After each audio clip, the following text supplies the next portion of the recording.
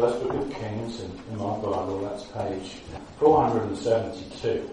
First Book of Kings in chapter 19, verse 9, just on the edge of the page there. And there he went into a cave and lodged there. And behold, the word of Jehovah came to him.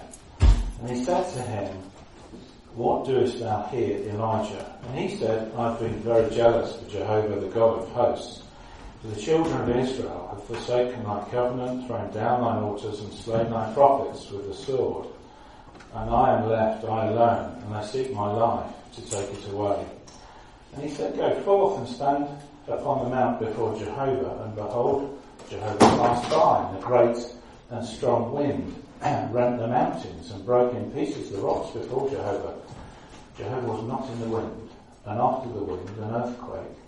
Jehovah was not in the earthquake, and after the earthquake a fire. Jehovah was not in the fire. And after the fire a soft, gentle voice. And it came to pass when Elijah heard it, that he wrapped his face in his mantle, and he went out and stood in the entrance of the cave. And behold, a voice came to him and said, What doest thou here, Elijah? And he said, I have been very jealous for Jehovah, the God of hosts. The children of Israel have forsaken thy covenant, thrown down thine altars, and slain thy prophets with the sword, and I am left, I alone, and I seek my life to take it away. And Jehovah said to him, Go, return on thy way to the wilderness of Damascus, and when thou comest, anoint Hazael king of Syria, and Jehu the son of Nimshi shalt thou anoint king over Israel. And Elisha the son of Shaphat of Abel Melcholah shalt thou anoint prophet in thy stead. And it shall come to pass that him that escapeth the sword of Hazael shall Jehu slay, and him that escapeth the sword of Jehu shall Elisha slay. Yet I have left myself 7,000 in Israel, all the knees that have not bowed unto Baal, and every mouth that hath not kissed him. And then in Luke's Gospel, Luke chapter 24, my Bible, that's right, page 1263, and verse 13. And behold, two of them were going on the same day to a village distant 60 stadia from Jerusalem, called Emmaus. And they conversed with one another about all these things which had taken place. And it came to pass, as they conversed and reasoned, that Jesus himself, drawing nigh, went with them. But their eyes were holden so as not to know him. And he said to them, What discourses are these which pass between you as you walk and are downcast? And one of them, named Cleopas, answering, said to him, Thou sojournest alone in Jerusalem, and dost not know what has taken place in it in these days. And he said to him, What things? And they said to him the things concerning Jesus the Nazarene, who was a prophet, mighty indeed and worked before God and all the people. And how the chief priests and our rulers delivered him up to the judgment of death and crucified him. But we had hoped that he was the one who is about to redeem Israel. But then beside all these things, it is now today the third day since these things took place. And withal certain women from amongst us astonished us, having been very early at the sepulchre, and not having found his body, came, saying they had also seen a vision of angels, who said that he is living. And some of those with us went to the sepulchre and found it so, as the woman also had said, but him they saw not. And he said to them, O senseless and slow of heart to believe, and all that the prophets have spoken, ought not the Christ to have suffered these things and to enter into his glory, having begun from Moses and from all the prophets? He interpreted to them in all the scriptures the things concerning himself. And they drew near to the village where they were going, and he made as though he would go farther. And they constrained him, saying, Stay with us, for it is towards evening, and the day is declining. And he entered in to stay with them. And it came to pass, as he was at table with them, having taken the bread, he blessed, and having broken it, gave it to them. And their eyes were opened, and they recognised him, and he disappeared from them.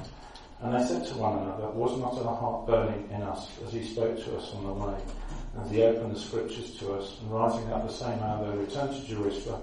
And they found the 11, and those with them gathered together, saying, The Lord is indeed risen, as appeared to Simon. And they related what had happened on the way, and how it was made known to them the breaking of bread. Just a verse in the Epistle to the Philippians. In my Bible, that's page 1421. Philippians chapter 4 and verse 4. Rejoice in the Lord always. Again, I will say rejoice. Let your gentleness be known of all men. The Lord is near. Be careful about nothing, but in everything, by prayer and supplication with thanksgiving, let your requests be made known to God, and the peace of God, which surpasses every understanding, shall guard your hearts and your thoughts by Christ Jesus. For the rest, brethren, whatsoever things are true, whatsoever things are noble, whatsoever things are just, whatsoever things are pure, whatsoever things are amiable, whatsoever things are of good report, if there be any virtue, and if any praise, think on these things. And finally, just a few verses in the Epistle to the Colossians.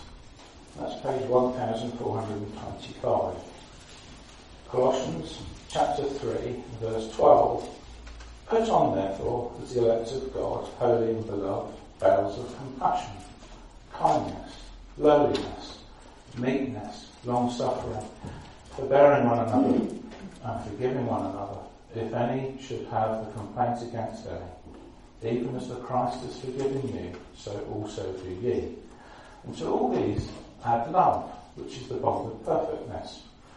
And let the priest of Christ preside in your hearts, to which also you have been called in one body, and be thankful.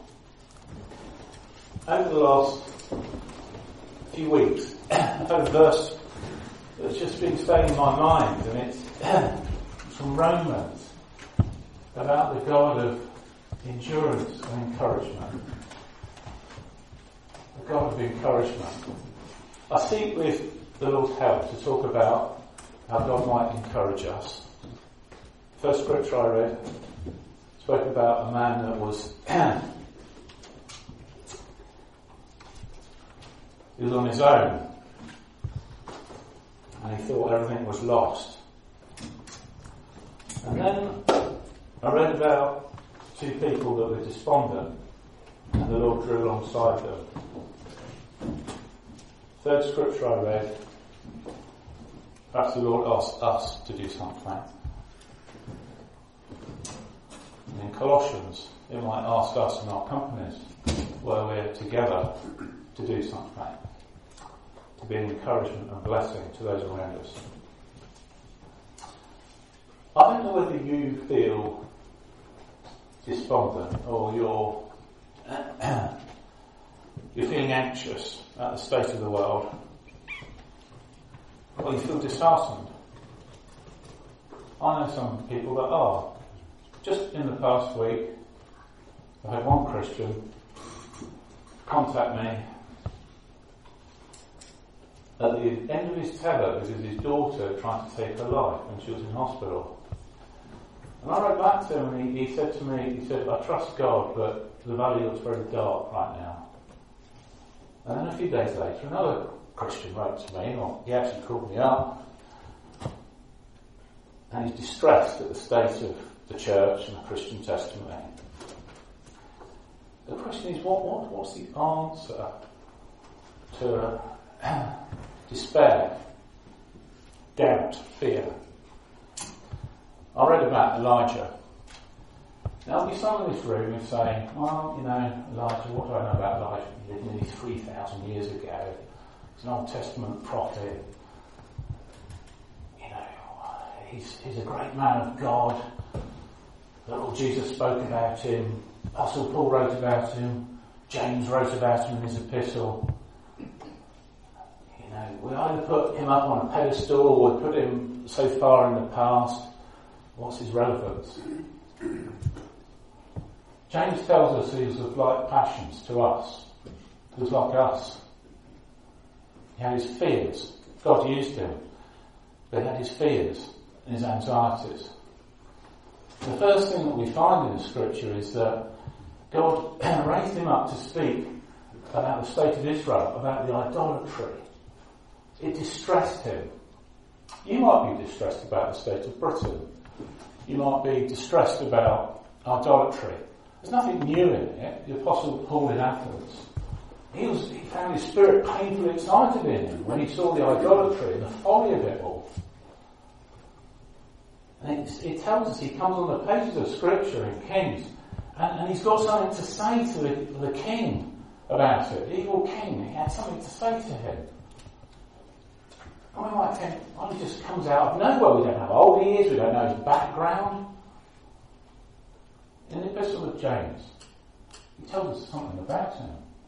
He tells us he was a man who prayed with prayer. If you're distressed about the state of the country or the things around you or the public church or whatever, first of all, I encourage you tonight, pray with prayer. You know, that's not perhaps what everyone else hears. I don't suppose anyone else heard Elijah's prayer but God heard his prayers. And God noted his prayers. We can find that in the New Testament as well. There's a man, Cornelius, who prayed and God took a note of his prayers. The life of a Christian, an old brother said in the meeting I came from, he said, you know, it's like an iceberg. There's a bit you see and there's a whole lot that goes on that you can't see. Prayer life, praying to God, pleading with him. We can all pray. Rather than despairing about the country in which we live and the things around us, we can pray. We can pray with feeling, with urgency. And then God might ask us to do something about it. Paul, his spirit was painfully excited. He preached the gospel, and some people were blessed because he preached the gospel. And he preached the gospel about a risen Saviour. He preached about the resurrection. You might think, well, I can't pray for the country or the world at large. Start by praying for those around you. The neighbours, the people on your street, the colleague at work. The person that you've never spoken to before. I encourage you to do that. We need to be lights in this world. The Lord's asked us to be like that. It's not for other people, evangelists, other people, and someone else can do it. The Lord's asked us to do it. And Elijah, you know, he was asked to do something. He prayed with prayer. And God heard his prayer. And God honoured his prayer. He didn't ask for the rain to stop, to punish the people. He asked it that there might be a result. He wanted a result. He wanted the people of Israel to turn to their God and turn away from the idolatry. And God took him a curious way, didn't he? He raised him up, he spoke, and then God took him into out of sight, as it were, by the Torah, Cherith, and he was fed by ravens. God sometimes uses what might seem very strange things to enact his work. You know, we know what we know, don't we? But if we want God to act, we've got to have faith in how he does it. 18 months ago, there was a brother in hospital, and because of COVID, no one could visit him. He was very ill. And his wife said to me, he's asked if you'll pray with him. How can I pray with him? I'm quite a conservative person. I'm quite cautious. Don't like doing things that are novel to me. How can I pray with this brother that was in hospital? She said, well, use the phone. Talk to him. I couldn't see him. I prayed with him. More than once. He knows the Lord, but I will never forget what he said to me. You know, God might ask you to do something that's out of the ordinary. He might ask you to, you've prayed, and you've asked for help, and he might ask you to do something. I'm sure many in here do something. I'm a feeble Christian. Some of you have been very bright and on the road many years, and perhaps the Lord's used you in many ways. But I encourage you, pray. Pray. God is listening tonight. God is listening in Britain. No need to despair. It's the same God that we speak to today, revealed in the Lord Jesus. We speak to him. He knows about the situation. He then used Elijah in a remarkable way. He took him a remarkable way. And you might think, well, one amazing thing was enough, but no, he had something to teach him, and he took him. And Elijah had to rely on him. You think of relying on ravens to feed you. An extraordinary thing.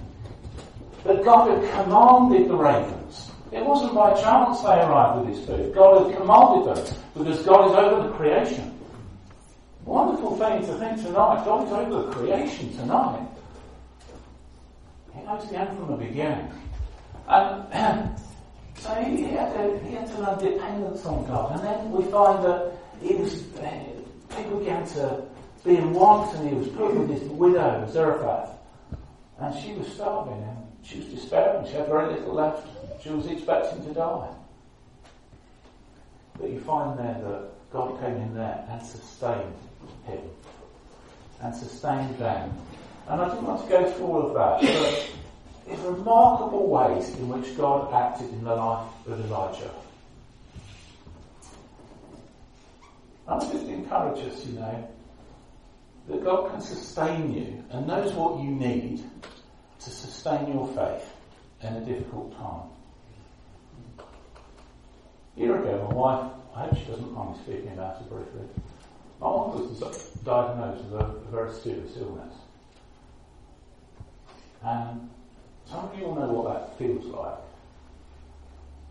And you'll know the fear that comes with it, the anxiety. And then you find that different believers tell you they're praying for you, and then you hear them praying for you. And then one day I went to work, and a man that I've never spoken to in my life before came up to me and said, "Simon, I'm praying for your wife. You see, God knows what we need. He knows what we need to sustain our faith." He can act in the most remarkable way. But when I started reading, Elijah, despite all these wonderful things that had happened, he found himself up against evil. He found in the form of Jezebel. He started to fear all the things that had gone before. He began to get anxious. Now you might look back on your life and you can look at moments where the Lord acted in your life and you felt really bright. And then things come to a different moment where there's another test. Come up against something that seems very, very difficult. And he found himself in a cave. And God said to him, "What doest thou here, Elijah?" I wonder if God's saying that to anyone here tonight. What are you doing? What's going on? God, of course, knew what was going on, but he wanted to hear Elijah express what was on his heart. What are you doing? And Elijah says, he explained how he felt. "I've been jealous of Jehovah, the God of hosts, for the children of Israel have forsaken thy covenant." He wanted to serve God. He cared about it. He was passionate about it. And he saw what was going on, the idolatry, and it hurt him deeply. And he said, and now I'm alone. I don't need to go through this passage. We know what the answer is. The Apostle Paul also draws our attention to the answer. That God took him through a number of steps. He came the force of the wind and the earthquake and the fire. And he'd seen the fire. We can read about that over the page. He'd seen the power of God in fire. We can see it through Scripture. God has used earthquakes. The earthquake was used to open the doors of the prison in Philippi. We think of fire. There's been fire used a number of times in Scripture. God has shown his power in the fire. We think of the wind. When the Lord was on the sea, we think of God being over all of these things in the creation. But God spoke to him in a soft, it tells us here, after these things, it says, Jehovah was not in the fire, after the fire, a soft, gentle voice. I wonder whether we, in our minds, look for some big thing. We look for God's intervention in some big way. And maybe God would be working in a quiet way, a way that's sort of imperceptible to us, a way that might surprise us. A couple of weeks ago I was in Berlin, and someone said, I need to show you the city of Berlin. I took me to see the Berlin Wall and the mark about where the Berlin Wall was. And I thought about it, reflected on when I was growing up. I used to hear brothers, maybe many of you in the room do the same. Pray every week for those behind the Iron Curtain. praying for those under the heel of communism. And I never thought in my life I would see a change. And yet here I was being presented as history. 1989, the wall came down. That's a wonderful thing.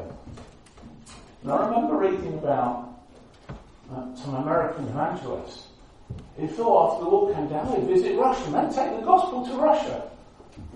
And they found to their surprise that the gospel being kept alive in the gulags. Now God is almighty. You think of his power. You think of him working softly, gently, where we can't see. You know, dear fellow believers, don't believe what you read in the newspapers. People counting up how many Christians are in Britain. It's nonsense. No one in this room knows how many Christians there are in Britain. The Bible tells us, yet the firm foundation of God stands, having this seal, that the Lord knows those that are his. No one in here, in this room, no one in this country, no journalist knows how many belong to the Lord. The Lord knows those that are his. And he knows everyone. And he knows everyone by name. And they all belong to him. And none of them will slip through his hand. When the Lord was here, he said, of those thou hast given me, I have not lost one of them. So I encourage us tonight, if you think you're the only person who sort of feeling very small and, you know, surrounded in this sort of wicked secular world, aggressively secular world, just ask God to open your eyes to see his work. It might surprise you, like it surprised me, to find a brother at work who's praying for my wife. I didn't know he was a Christian. It might surprise you at his work. I encourage us tonight, because it's easy to get, I'm no different to anyone else, easy to think, wow, it's very dark. And it is. It's a difficult world. But God is working. And I believe God is working softly. And I'll just challenge us that God perhaps wants to use us as well in his work. Softly, quietly, quiet conversation with someone alongside you to affect his work. I know that we long for, we perhaps long for the earthquake and the shaking up of things. But let's be gracious, not marked by judgment. God's been patient with us, waited for us, called us to Jesus. Thanks be his name. Patient. He's not long-suffering. He's long-suffering. He doesn't desire the death of a sinner. Let's take encouragement from this scripture.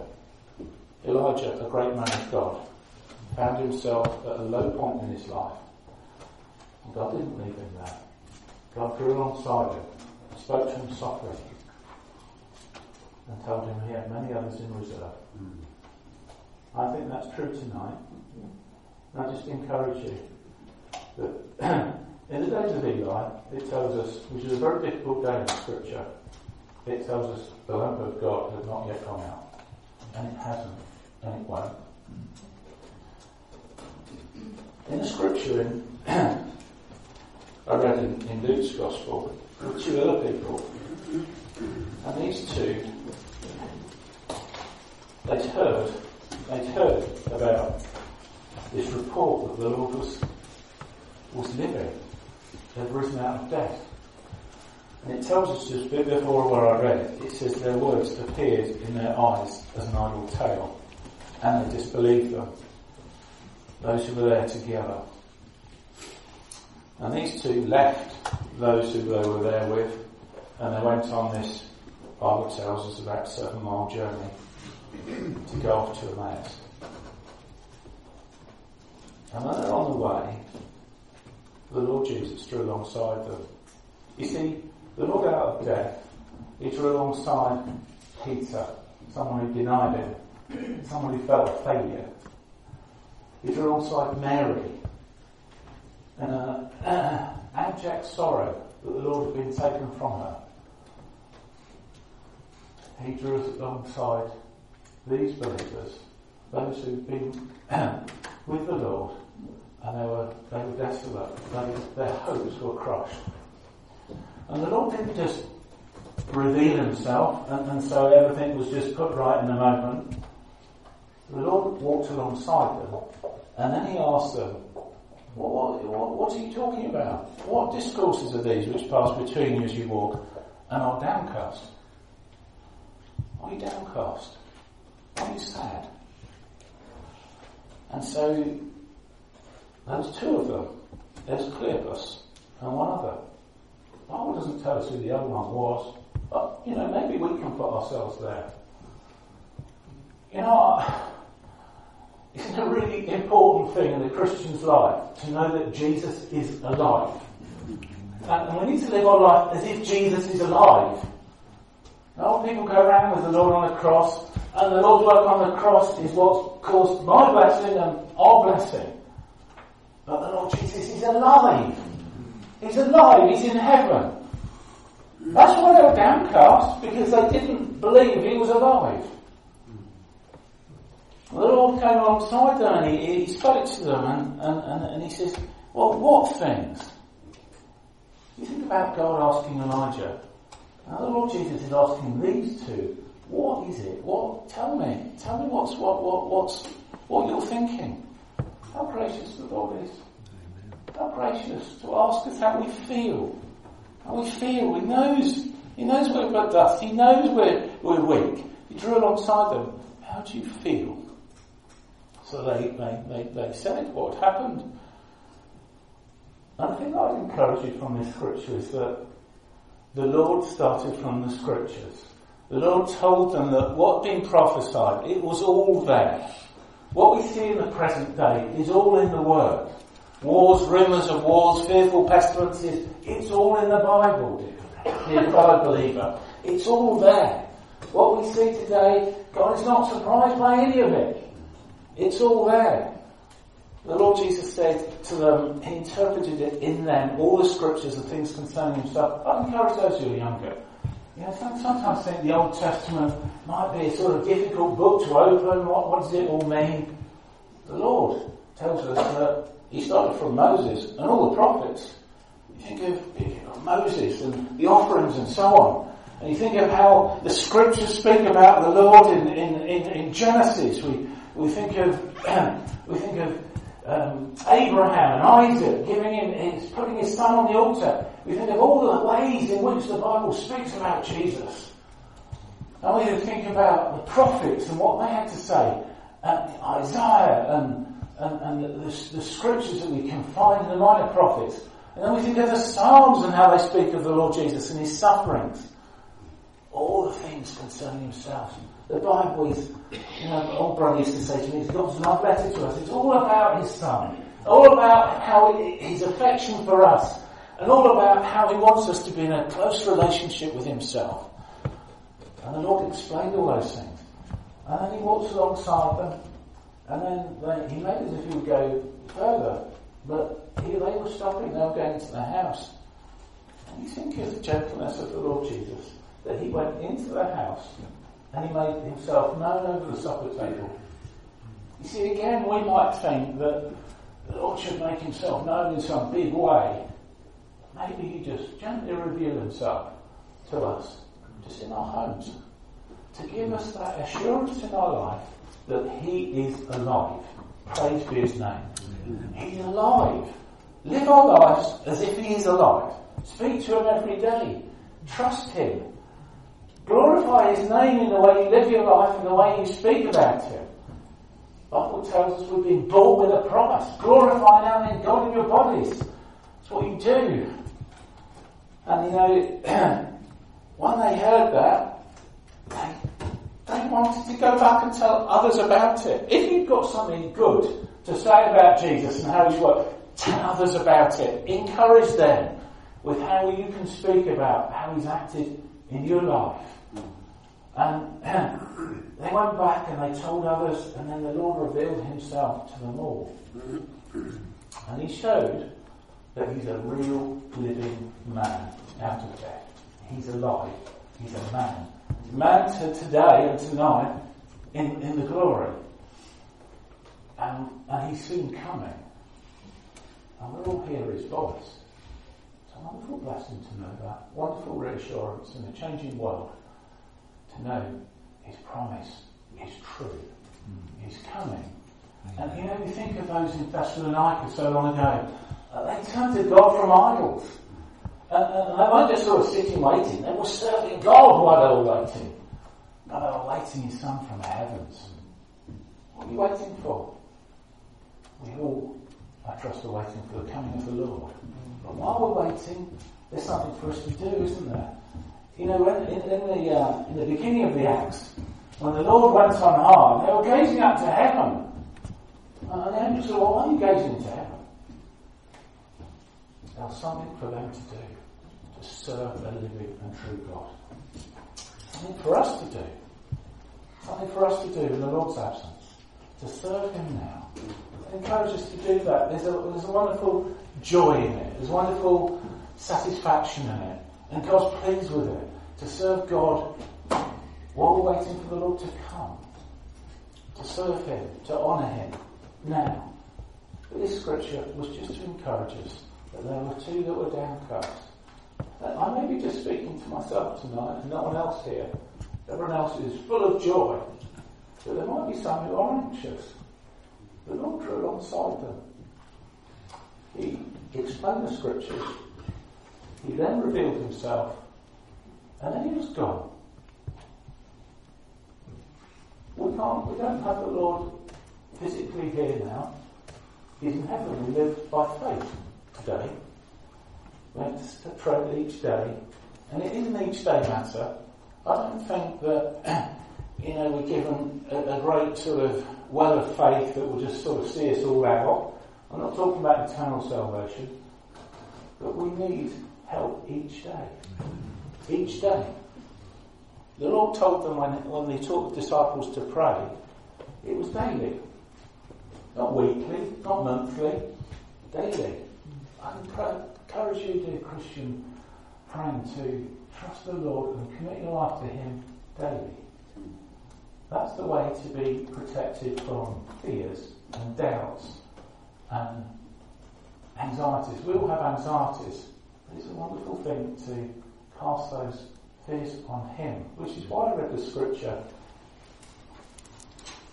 in Philippians.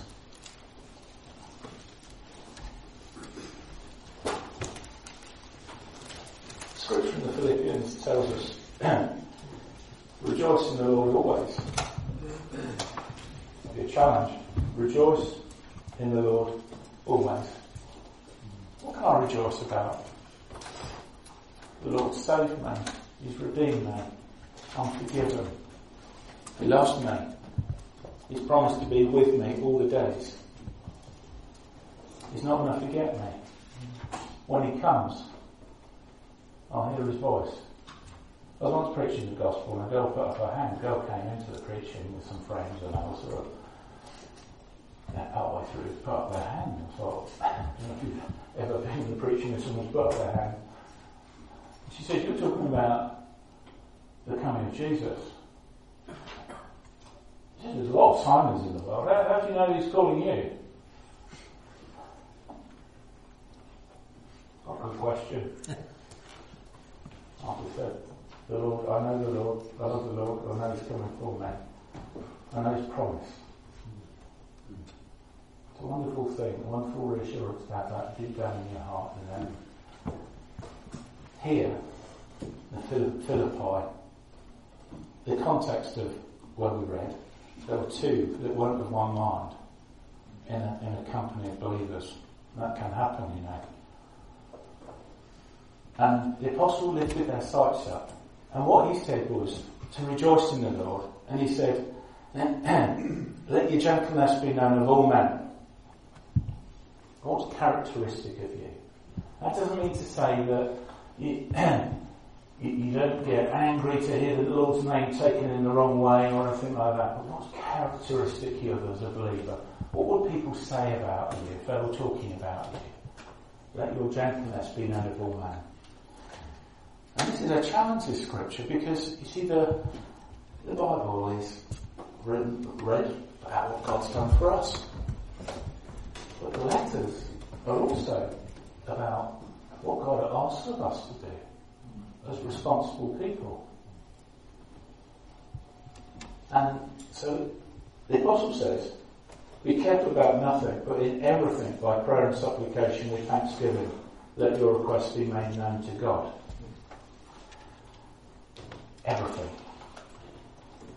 During the week, I was asked to go to France on business. It was actually on Thursday. And I thought, I've got so many things on. I got there, I've got a difficult customer, Oxford was very difficult. And then there was strikes in France, and then there was snow. I thought, I'm going to come back on Friday, it'll be a big kerfuffle, and I'm going to go to Seven Oaks on Saturday.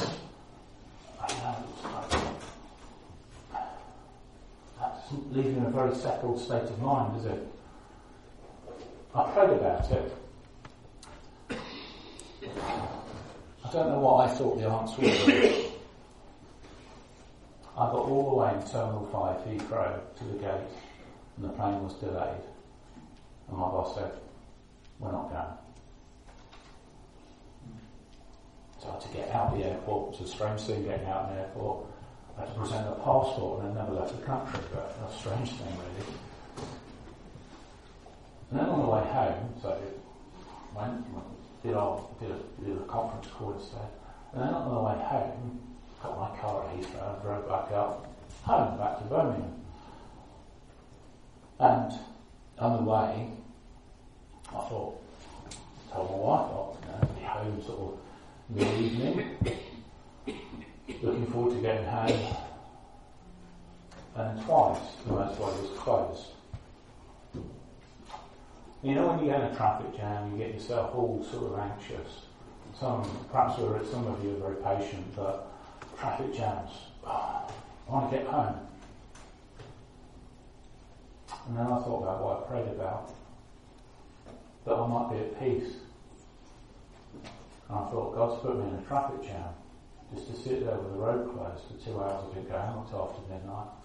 When I got home, I felt peaceful. I think it's important, if I believe, to talk to us simply about the problems of life. Take encouragement that the Lord's interested in the detail of our life. Now, He might act in a way that surprises us, but if we've asked in faith, in a certain way He might take us. So He says, the peace of God, which surpasses every understanding, shall guard your hearts and your thoughts by Christ Jesus. Some of you will no doubt have had this experience in your life. I trust we all have. But I can speak about an experience, and maybe I've said this before. Perhaps only 20 years ago, I was in a company of believers, and someone said they're leaving. And I was absolutely distressed. I thought they were going. I was distressed about it. The links of fellowship are very close. The things you share together in the Lord are very close things. And I thought about, well, we've got this outreach with children on Thursday night. Well, what are we going to do? And I went away on holiday, and I might as well have stayed at home for the first week. All I could do is just think about nothing else. And then I got down on my knees and prayed about it. And I can only tell you it was like a light being switched off. I never thought about it again. The peace of God which surpasses every understanding. A peace which you can't explain from circumstance. You just know you've got it. That God takes your anxiety away. It doesn't change the circumstance. It changes how you feel about it.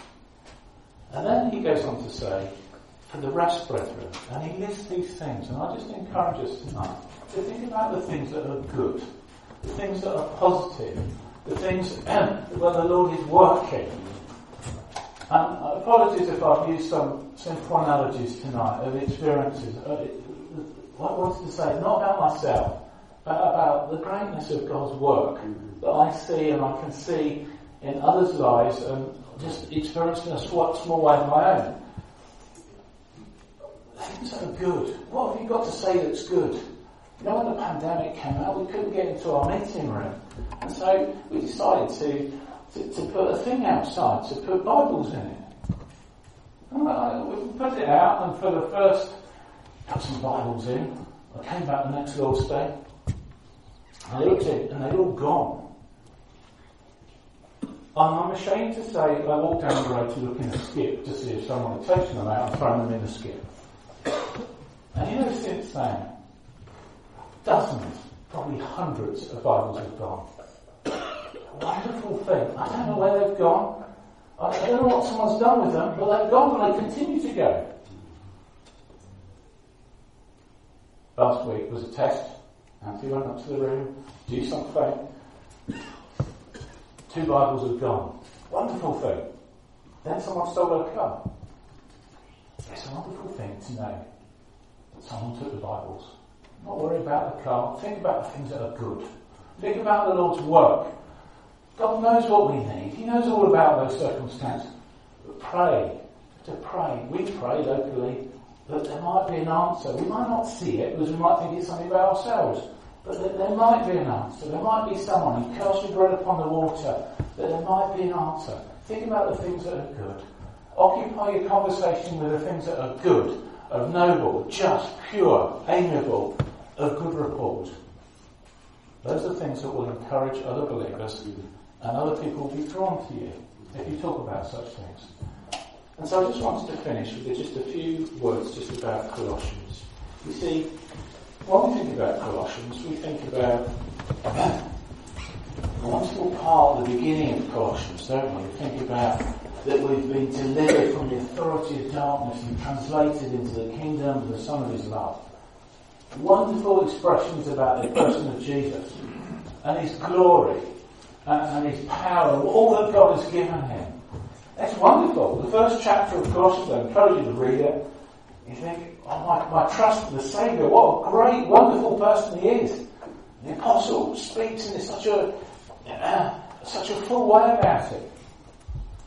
And then he had something to say to the Colossians. You see, the Colossians, probably a company of Jews and people that had been pagans, idol worshippers, and they were set together.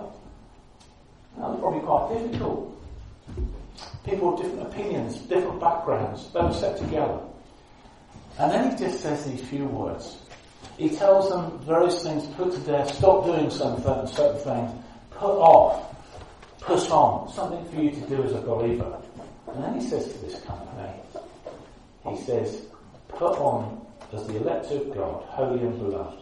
And he gives a list of things. And the one thing that I just wanted to draw attention to in these last few moments is, and forgiving one another, forbearing one another. He doesn't say tolerate each other. He says forbear. Behind that is love. And he says forgiving one another. Forgiving one another. You know, it's easy in a company of believers. People can be irritated and probably irritate others. Forgiving one another. You think of the depths of what the Lord's forgiven us. You think of Matthew 18, where he speaks of a man that was forgiven 10,000 talents. One talent was 6,000 days of activity, work. 10,000 talents was an enormous amount of money. You couldn't conceive of how much it was. You know, how much we've been forgiven. Peter said, you know, Lord, should my brother sin against me, should I forgive him? 7 times.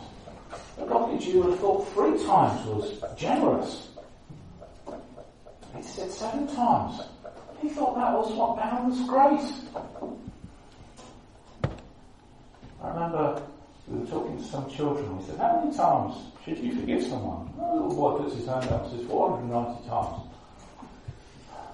That was good that he remembered the scripture. God is asking us not to count up. Not to count up how many times our brother might have offended us. He's not asking us to keep a record. He's asking us to forgive. And if we find it difficult, I think about Corrie ten Boom, and some of you have no doubt read her book. In 1972, I think she was speaking, and she was reflecting back.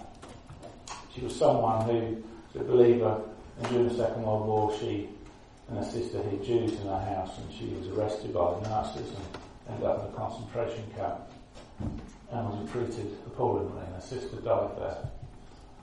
And in 1947, she was in Munich, and back in Germany, she's Dutch, she was in Germany, and she was in a place, and she was speaking about forgiveness to some people.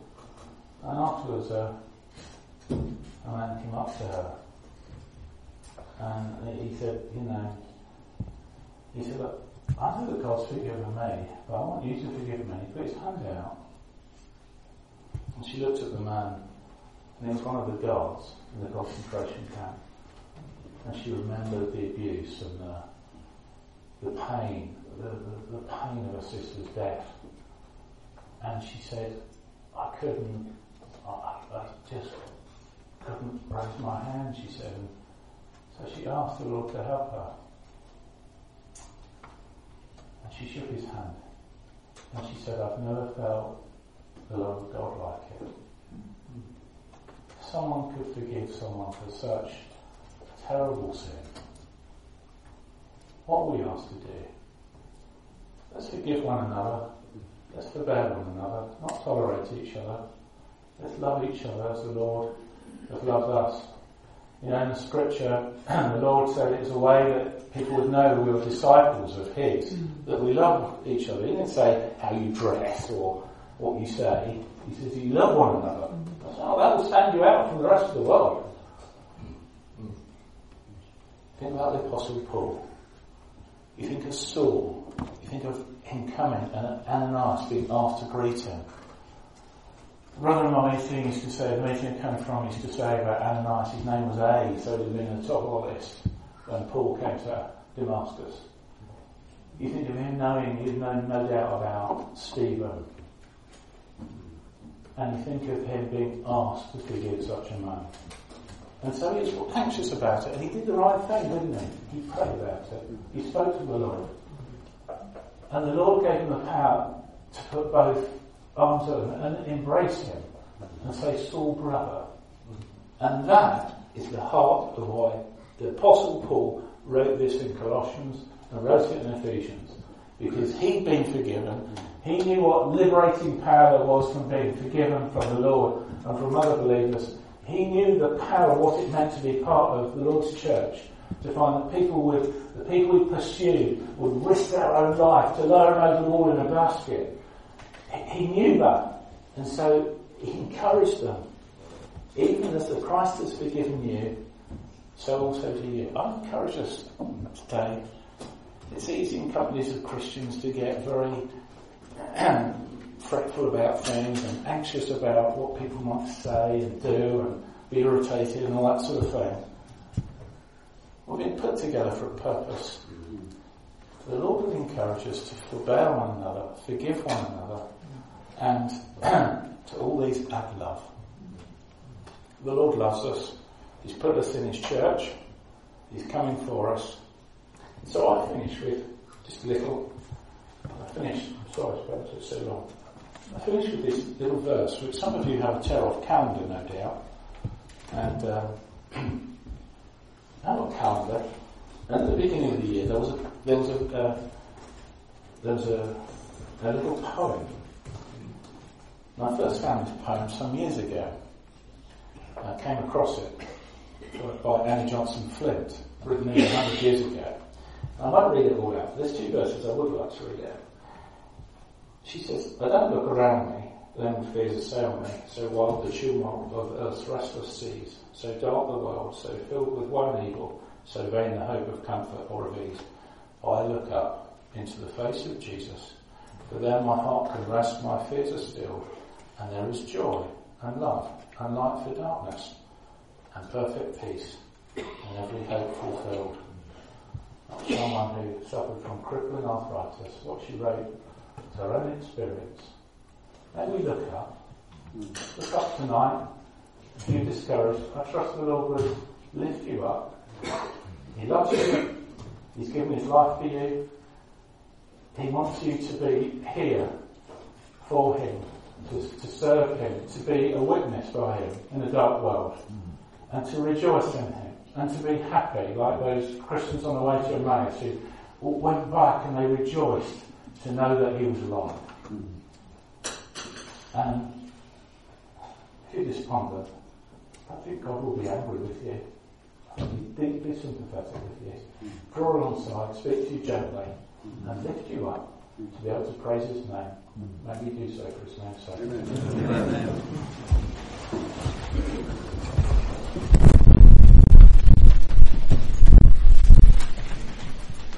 Scene number 229.